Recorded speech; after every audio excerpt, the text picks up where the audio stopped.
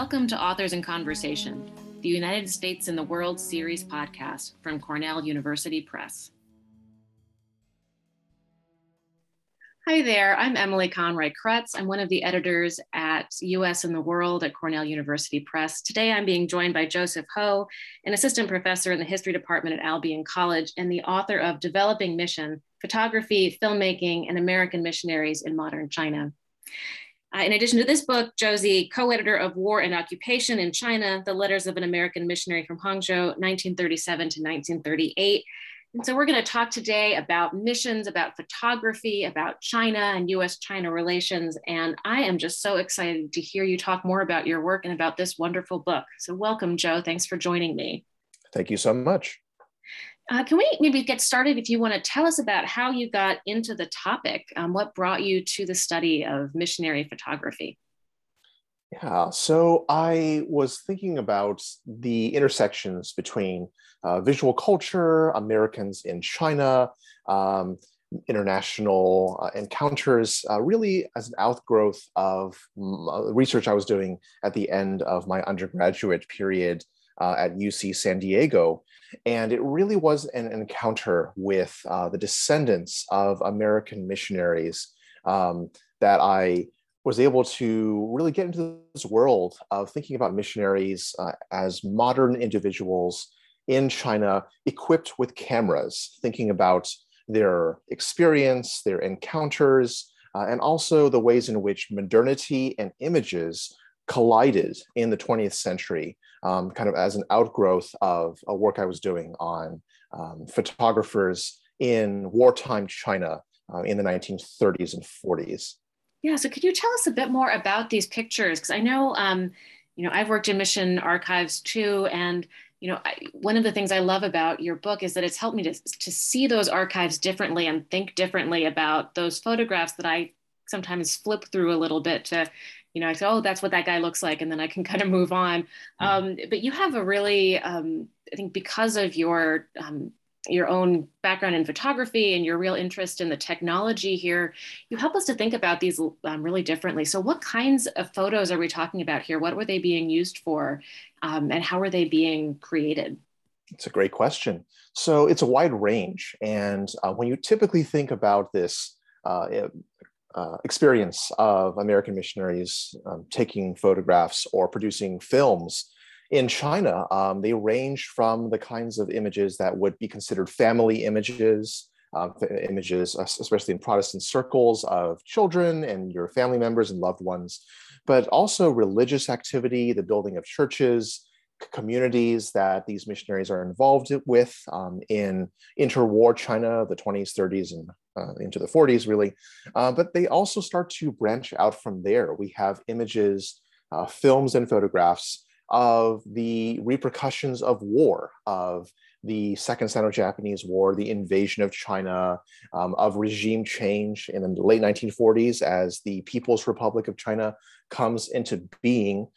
So these images really cross this spectrum of private and public and international and local imagery as they move through this historical time period, and they're incredibly diverse.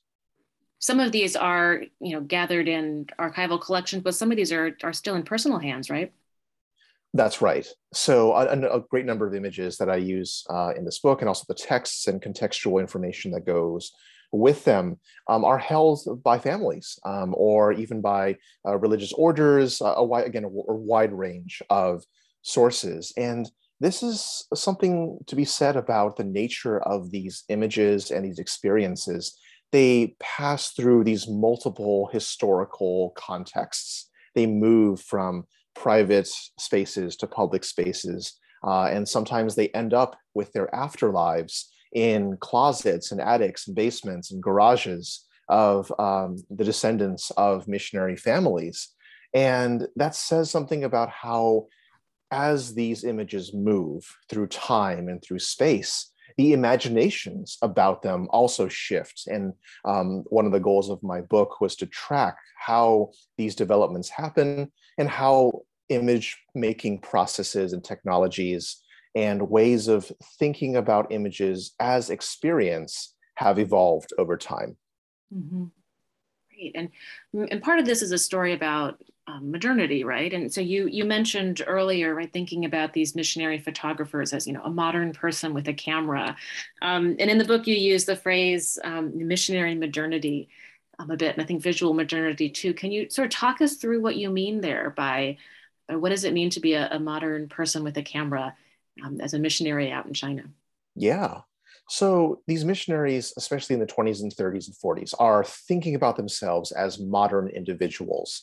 And they're positing their work in relationship to earlier forms of mission that were more profoundly focused on forms of Christian imperialism, as Emily, you've written about, and also kind of traditional forms of evangelism, where one's goal or primary goal is to go to a place and propagate religious ideas. The missionaries of this time period, the ones I work on, are thinking more about themselves as citizens of a global community, that they are engaged in religious work, like their predecessors, but doing it with modern methods of communication, of partnership with people on the ground in the communities that they're entering.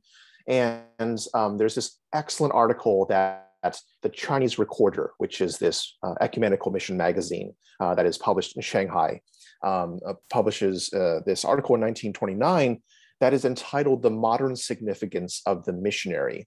And it basically lays out this idea, this ideology, that missionaries are citizens of every country to which they go, as well as citizens of the countries from which they come.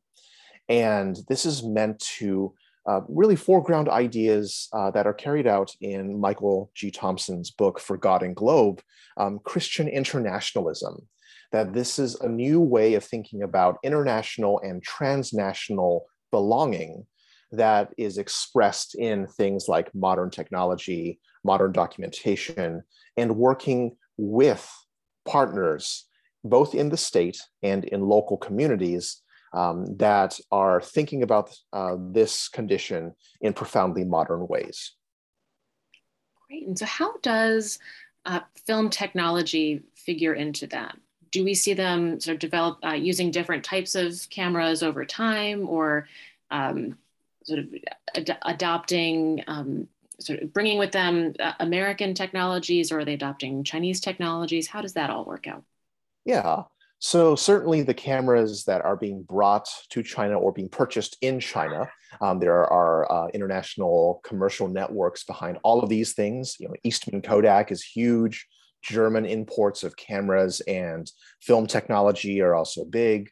But what's happening with the technology is that American missionaries and also Chinese Christians and Chinese colleagues who may or may not be Christian are also adopting documentary forms of imaging that are based around smaller cameras, the ability to produce vernacular images using these compact, highly mobile, still photographic technology, as well as moving picture technology. And this creates a visual culture in which these ideas about modernity, about Christian internationalism, and about seeing the world in a kind of cosmopolitan and also locally embedded light come to the forefront. And who's looking at, so you talked a little bit before about how these are both, private and public sources that kind of move through different hands at different points. How are Americans at home receiving and experiencing these kinds of sources? Because I think you're in part of this sort of the performance of this modernity and this Christian internationalism is about sort of what's happening in China, and part of it's what's happening back in the United States, right? Mm-hmm. That's right. So missionary images are circulating. They're moving between areas in China and the United States, and also images of the United States are also going to China. And there's this wonderful example in the third chapter of my book where this one missionary family, the Hankey family, receive a movie camera, a 16 millimeter Cine Kodak Model B movie camera that is the product of a Christmas 1930 collection that a congregation in Rye, New York, puts together to purchase this camera for them. And the Hankeys received this camera in North China. They produce all of these films of their medical missionary activity, of local communities, and they're essentially experimenting. They're narrating China and their spaces through the lens of this movie camera. And of course, the splicing, the editing, the movement of the camera through the space of the mission and this medical community and Christian community are all part of this. But then what's interesting is that they take this film, they bring it back to the United States. Of course, they screen it for all of these American congregations in the Midwest, on the East Coast, of course, in Rye, New York. And the goal, of course, is to show that they're bridging this divide between the need to evangelize and the need to bring humanitarian and medical aid to China. And of course, part of this is for fundraising. Part of this is to involve the communities that they're in the United States in this international exchange. But then when they are going to go back to China, they then film scenes in the United States using that same camera. And what the Hankeys do is that they avoid filming things like big cities and huge differences in American culture and Chinese culture. They film rural areas. They film farmers and rural circuses and their home communities. And they bring that film back to China to screen for their coworkers, for their church, for the Chinese people in that area. And they're trying to bridge these two worlds, the worlds of China, the world of the United States during the Great Depression, by latching onto similar visual tropes and visual cues that will allow audiences on both sides of the Pacific to essentially see each other in association with each other through the medium of film.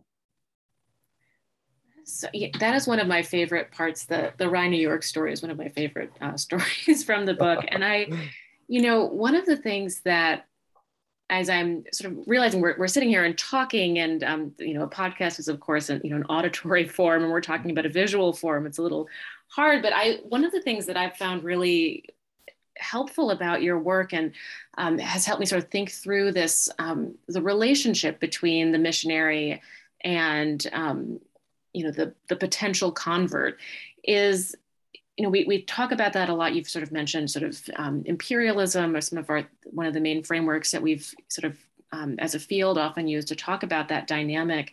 And historians have been sort of playing with and challenging those ideas for a long time.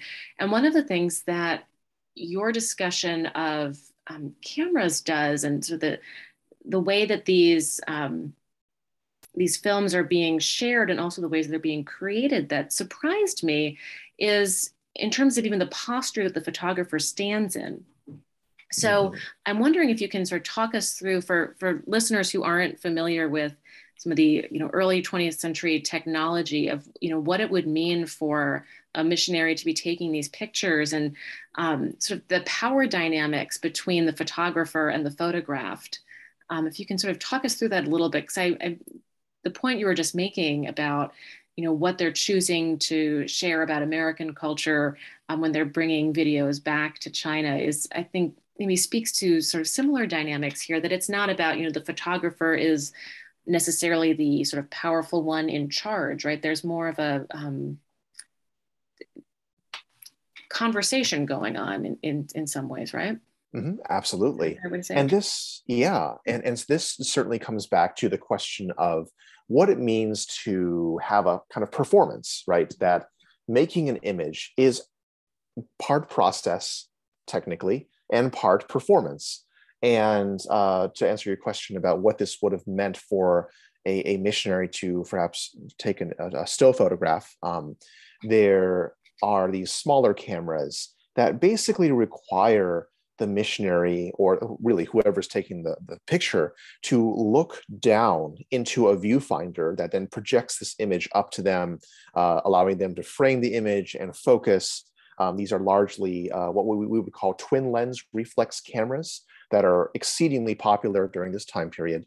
But what is lost in just looking at the end product, just the photograph, is that if you see the posture the photographer takes in making this image, they have to basically bow toward their subject. They have to curl up in a ball and look down into this viewfinder. And what they're doing, as opposed to, pointing a camera at someone like a gun, or one of these earlier cameras that is like giant, that takes up, all this space, you've got this missionary curled up in a ball with his little camera, bowing toward the person or people or things that she or he is making an image of. And that presents a different kind of relationship physically and performatively, in relation to people in front of the lens. And it's small things like that, and even the kinds of ways that, like in the Henke films, they're filming a scene, and all of a sudden someone steps in, and you can see the filmmaker stop the camera, and then they turn the camera back on, and they're the person somewhere else, or they're talking to someone else, and they're cognizant that their presence in the environment is in a way disrupting or changing some kind of interaction with them. So these missionaries are trying very hard to utilize the technology to present a kind of connection, a conversation, as opposed to imposing something on the communities and people that they're photographing. So in many ways, it is very much a conversation that is guided and framed, if you will, by the technologies that they're employing. I see what you did there. Can you, so you are yourself a photographer, and a very skilled one. I've enjoyed looking at the pictures on your website. Can you talk us through a little bit about, your methodology? Do you think that having this background yourself has helped you sort of approach these sources in a new way and tell this story differently? Or sort of how do you frame yourself as a historian? What methods do you rely on? Yeah, so these are methods I also talk about in my visualizing East Asia class that I teach at Albion. But I tend to think about the process of making images as really central to how we will, as historians, as readers, as viewers, consider the lives and contexts through which images pass. And I talk about this in terms of the relationship between subject, maker, and audience in the creation of a photographic or filmic image. Asking these questions of, who are the subjects? What's their relationship to the maker, to the person or people with the imaging technology? And what is the relationship between the maker with the audience, interpreting, receiving, circulating these images? And once one thinks about images as part of a process and part of these relationships between subject, maker, and audience, you start to see where these images have resonance with historical experience. Now, of course, parts of this require detective work. They require reading against the grain, kind of making conjectures about the apparatus that was used, or the ways in which the people in front of the lens interacted with the camera person, or even how audiences back in the United States received these things, or audiences in China. But once you see these relationships and these categories, it just makes for such a richer experience in interacting with these materials. And we do this all the time. I mean, a selfie is the epitome of being the subject, maker, and the audience all in one. But we are always interacting with, whether you're the subject of an image, you're making an image, or you're receiving an image. And it just helps to connect that to the kinds of material that I work with. Mm-hmm. And so when we think about images in this way, how does that help us understand differently what is the relationship between the United States and China in these, really critical decades of the early 20th century? Yeah.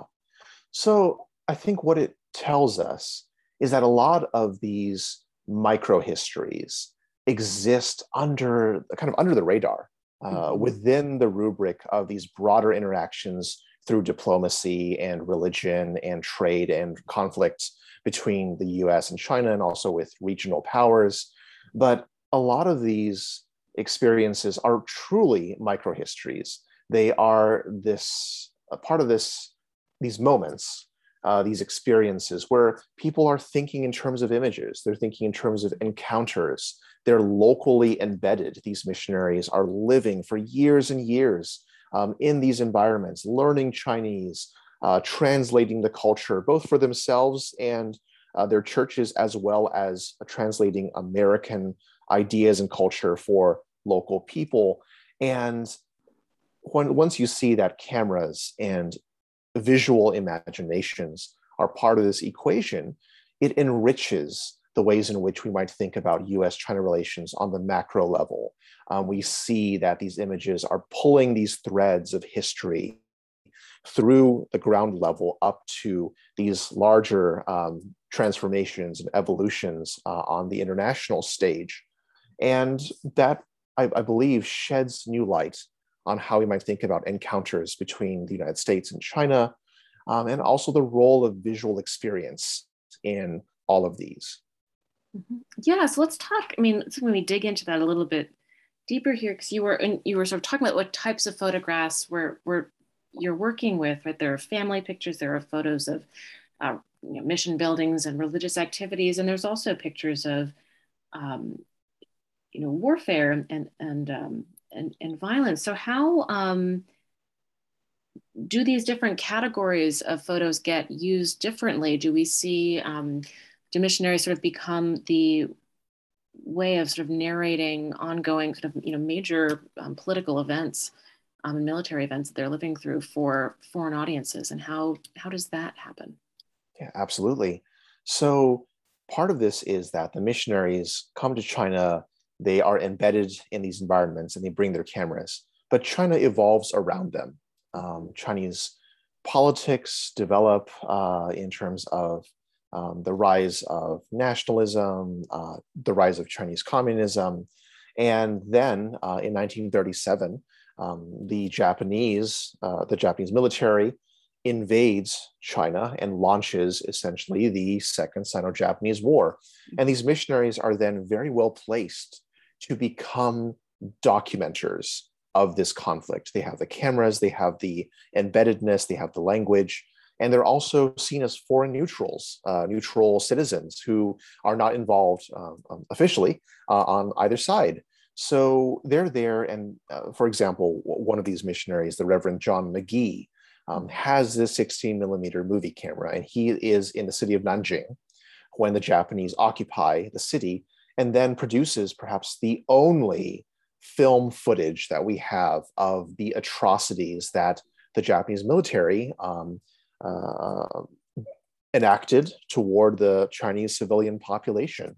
And McGee takes these incredibly detailed and also horrific notes to accompany his films. And he's shooting all of these reels of film documenting brutality, casualties, destruction of property, Chinese civilians being led away by these Japanese military units for execution. And he goes into the hospital that is being staffed by these medical missionaries at the University of Nanjing. And he films broken bodies and people who have been, raped and assaulted and attacked in all these ways. And he does this in order to raise awareness about the brutality of war. And what is often lost in this equation is that McGee produced these films, and he writes about this. He says, I do not want to stir up a spirit of hatred against the Japanese. It's not the Japanese people's fault. It's the Japanese leadership and the Japanese military who are the ones who are carrying this out. And he uses the film itself as a missionary artifact, but not carrying religious ideas, but rather carrying an anti-war message out to the rest of the world in order to inform, expose, and make aware these other audiences that these things are happening and we must do everything we can to stop this war. Absolutely. Yeah. And you and I were talking before we started recording about some of the contemporary resonance of that theme. Of course, this is something that, sadly is sort of timeless, thinking about how visual culture of, the control of what kinds of images get to broader audiences of various atrocities. Do you want us to speak a little bit to some of the ways that you see this being mirrored in our contemporary moment? Sure.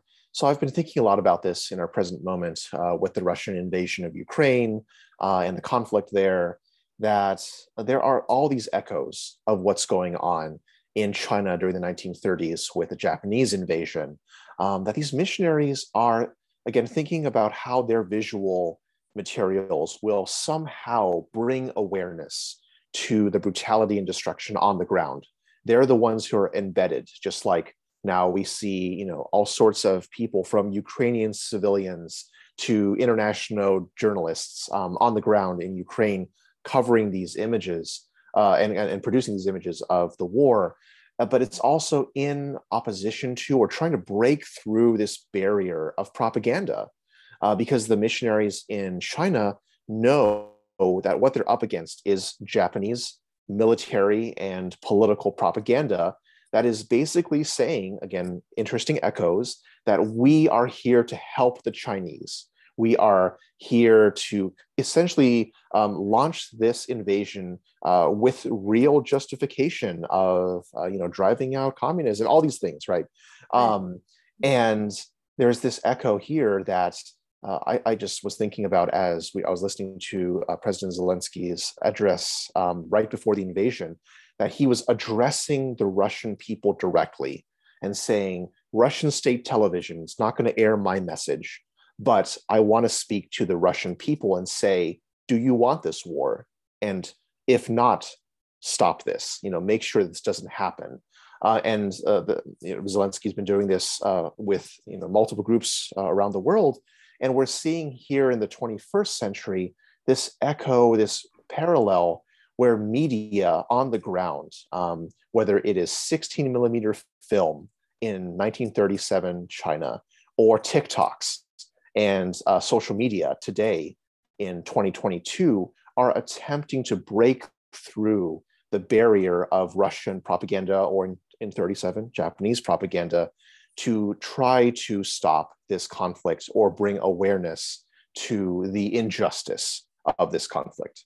So fascinating. I was wondering if you could tell us a little bit about what, maybe to move us from thinking about war to thinking about the fun of archive discoveries. Bit of a whiplash there, maybe. But what are some of the most fun? The things you have enjoyed the most in your research, some of the surprises you found in the archives, some of the stories that have really stayed with you. What are some of those gems that you could share with our listeners? Yeah. So one of these, and it shows up in the 4th chapter of my book, would be the odyssey of a roll of film, the life of this roll of film. And it really comes down to, I guess, back to the war, an American missionary family who is interned, put under house arrest in North China after the Japanese occupation, and also after Pearl Harbor in 1941. So they're under house arrest, and they have a movie camera, and they essentially film a message in a bottle. They have their family members and their friends and their Chinese colleagues just gather in the house where they're being held, and they film all sorts of daily life, kids doing homework, people cooking, eating together, different missionaries just waving at the camera, walking around, kids playing, all that. And then they have to figure out where to take this film. And there's only one place in the world in 1942 where Kodachrome, color film, can be developed, my bad. And that is the Eastman Kodak plant in Rochester, New York. So what do? They smuggle the film out. It goes across wartime China, across Japanese lines, Chinese lines, ends up in free China, or West China, where the nationalists have control. It's loaded on an aircraft, taken across the Himalayas, put on a ship, taken across the Atlantic, and ends up at Eastman Kodak, where it is processed in this time-consuming set of steps and stays there because there's no forwarding address. Now, the family, by sheer coincidence, is repatriated in 1943. And they go around the world, and they end up back in the United States. And of all places, the father, the medical missionary, Fred Scoville, lands a job as company physician at Eastman Kodak. And there, some person walks over and says, hey, Scoville, is this your film? And the film is reunited with the family. And I just had this amazing moment where I was able to look at this film and handle that reel that had traveled thousands of miles across the wartime world. And I was thinking, at any point in that process, in this history, it could have disappeared. It could have been lost. And yet here I was, having the privilege of working with this family and looking at this film and just seeing these very ordinary images that were appearing in rather extraordinary times. That is just amazing. And to think about the stories behind those pictures that we just we think of as illustrations sometimes, and you're able to bring to life such rich stories behind them. It's really remarkable. So what's next for you, Joe? What are you working on these days? Yeah, so two different projects. One is a co-authored book with Anthony Clark at Whitworth University, and it's a kind of a sequel to my current projects, where we'll be focusing specifically on Catholic photography and the evolution of modern China. So that's one project, and my second project is a monograph on media in the Cold War, and specifically Cold War Asia. And it's tentatively titled Bamboo Wireless, Mediating the Cold War in Asia, and thinking about what happens to these missionaries after they're expelled from China. And also when we have educators and military personnel in places like Taiwan and Thailand, producing media as part of other kinds of arcs of containment in this period. Oh, that sounds fantastic. I can't wait to hear more.